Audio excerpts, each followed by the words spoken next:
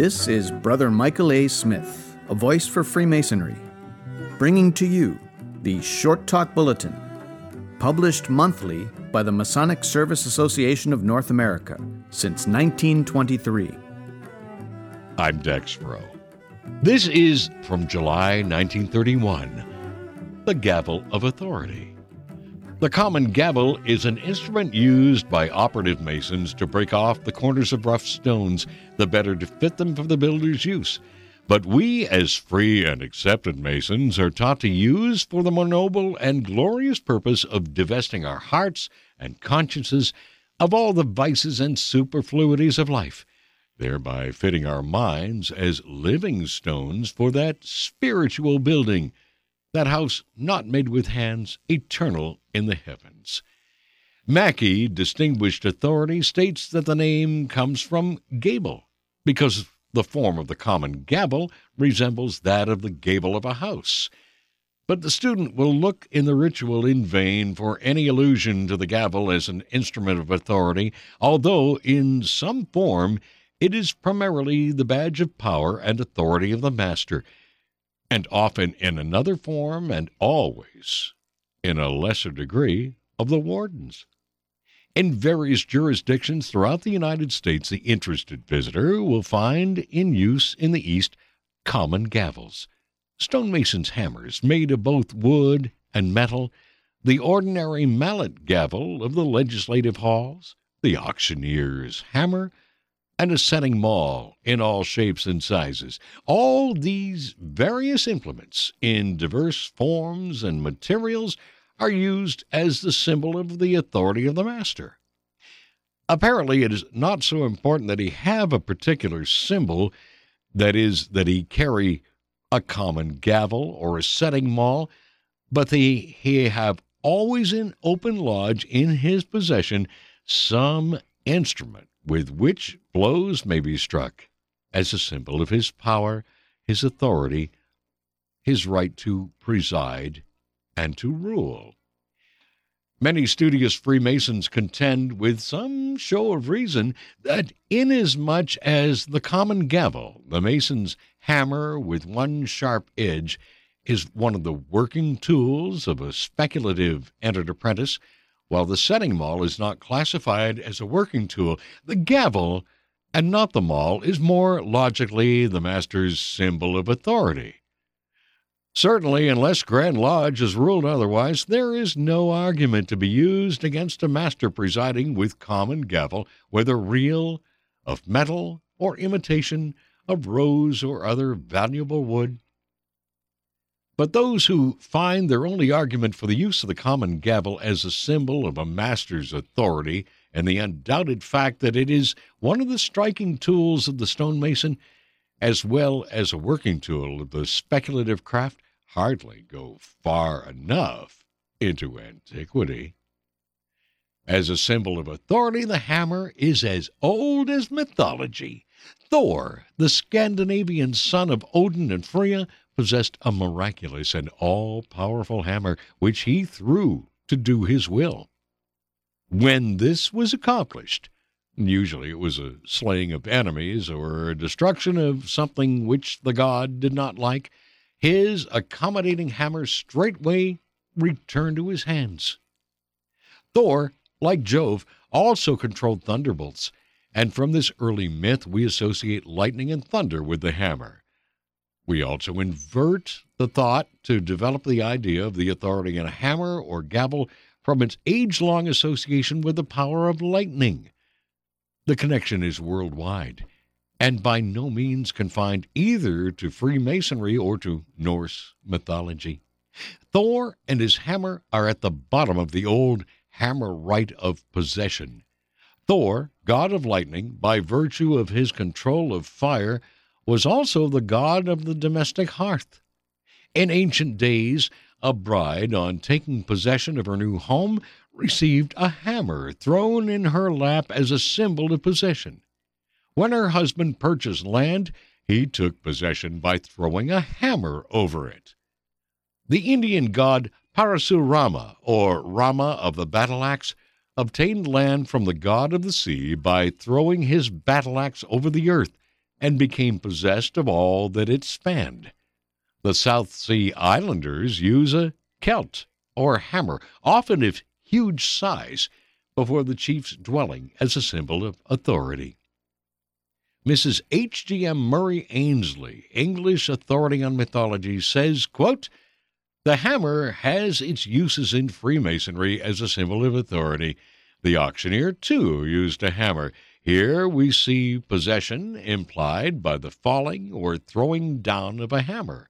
Thus, when the master of a lodge first brings down the gavel to convene the lodge, he by that blow says, in effect, by this act I take possession of this lodge." G.W. Smith, famous writer on Freemasonry, draws attention to the curious articles drawn up by the stonemasons of Torgau in Saxony in 1462. "And every mason shall keep his lodge free of all strife.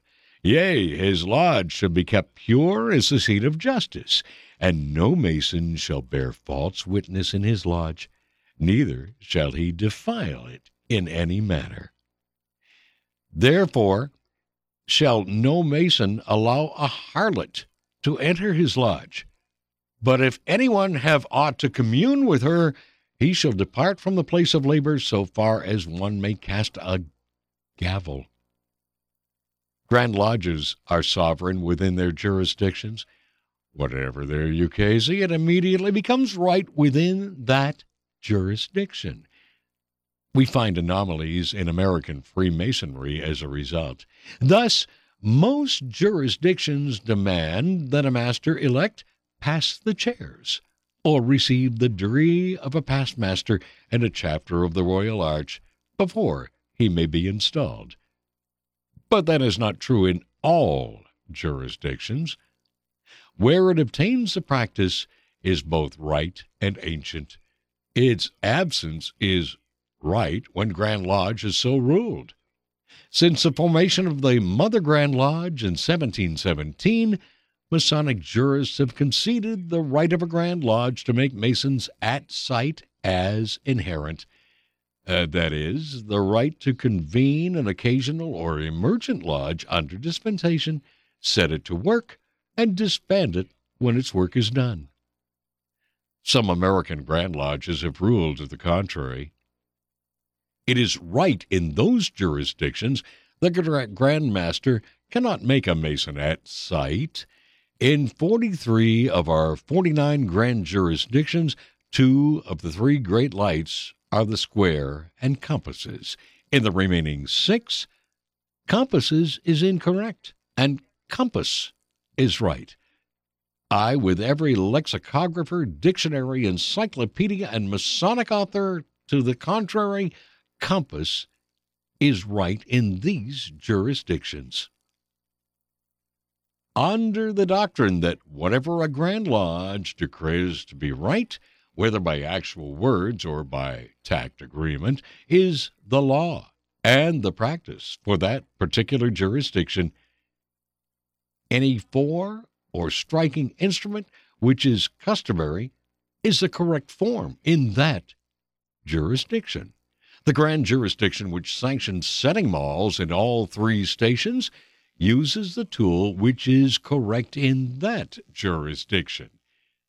If the Grand Lodge sets forth that the master shall use a common gavel and the wardens setting mauls, that practice is there correct.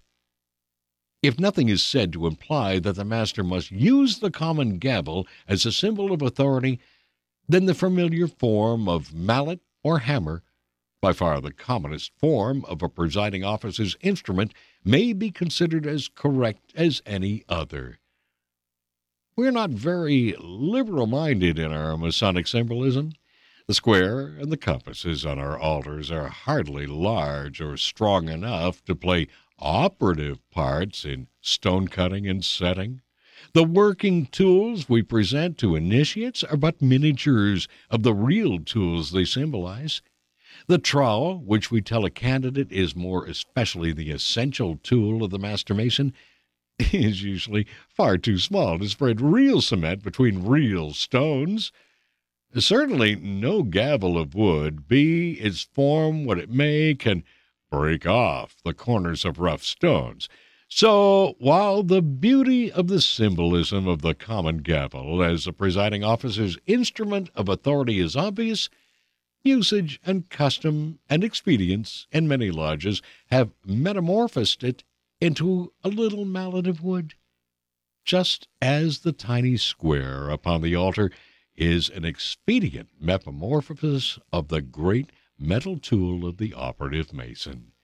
Perhaps it is not so important that the wood of the gavel be carved to imitate some particular striking tool of the operative masons as that the brethren understand the power and authority inherent in it. Whatever form of gavel is used, the master should always retain possession of the instrument and never have it beyond his reach. He should carry it with him when he moves about the lodge, whether in process of conferring a degree or when the lodge in charge of the junior warden at refreshment. This, be it noted, is not only because it is his symbol of authority, but to remind him that although his position is the highest within the gift of the brethren, he is yet but a brother among brethren. Holding the highest power in the lodge, he exercises it by virtue of the commonest of the working tools. All-powerful within certain limits in the lodge, the master has authority to temporarily transfer his power. He may honor a visitor by presenting him with a gavel, and should always remove his hat when the gavel passes.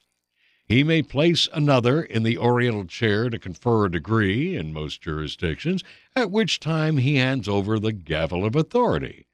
Because he has the right to transfer the authority, he should always be in possession to exercise it. Another reason for always retaining possession of his gavel.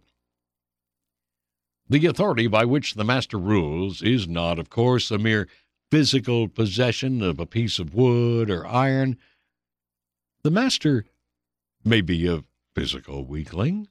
Some powerful 200-pounder may easily wrest from him the emblem of authority, but such forcible possession would not transfer the authority. The authority to use the gavel comes first from election and installation, the powers of both of which ceremonies rest on the authority of the Grand Lodge.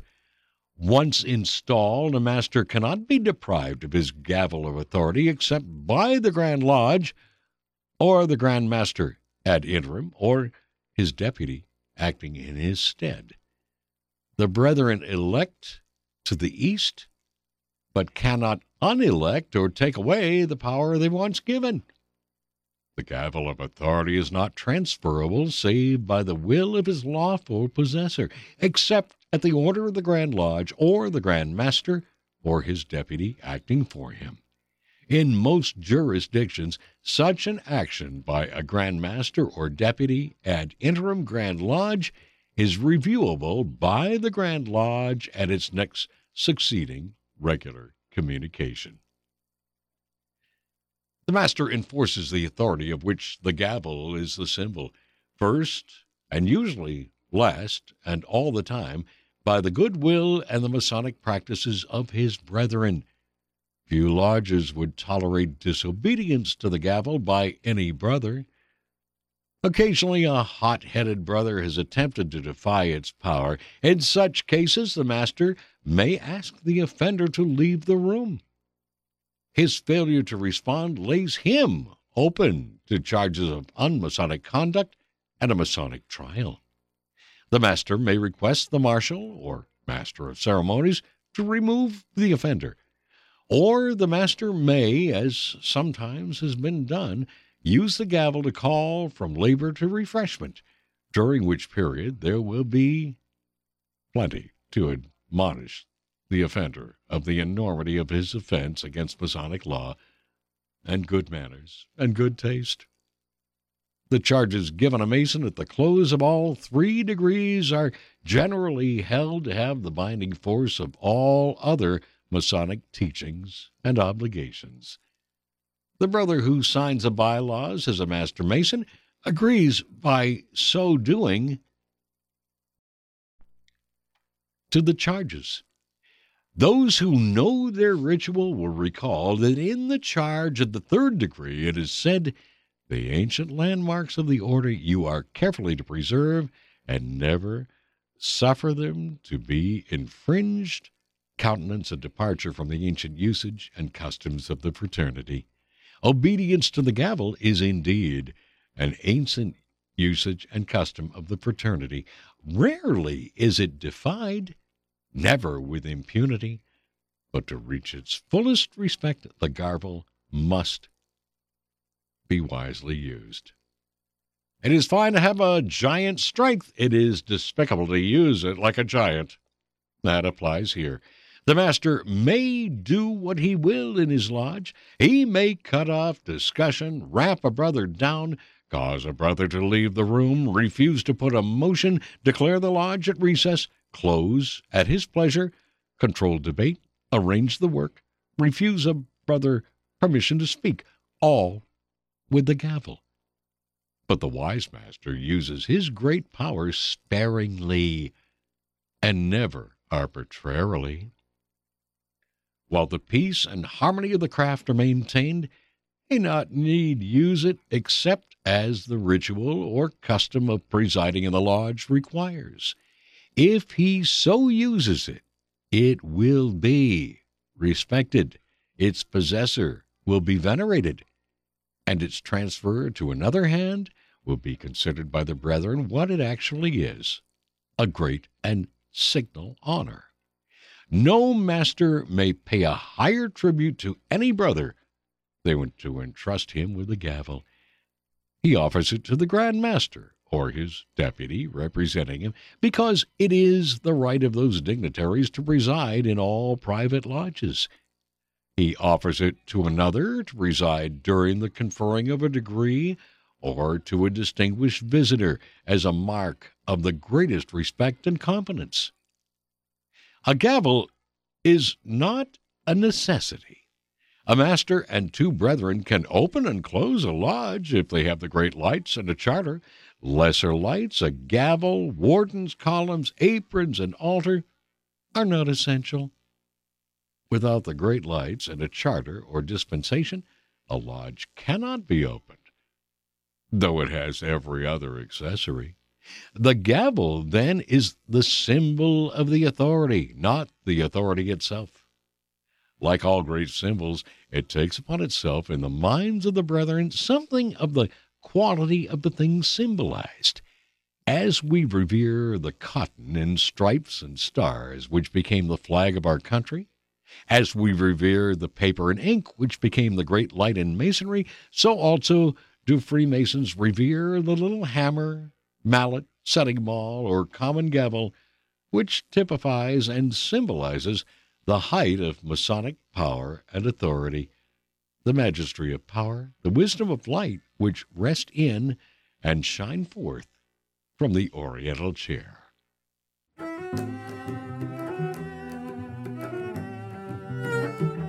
This is Brother Michael A. Smith, a voice for Freemasonry, and this has been the Short Talk Bulletin Podcast, brought to you by the Masonic Service Association of North America for the purpose of supporting the worthy goals of disaster relief campaigns, hospital visitation, and the spread of Masonic information and knowledge. If you agree with supporting these worthy goals, please donate, and thank you.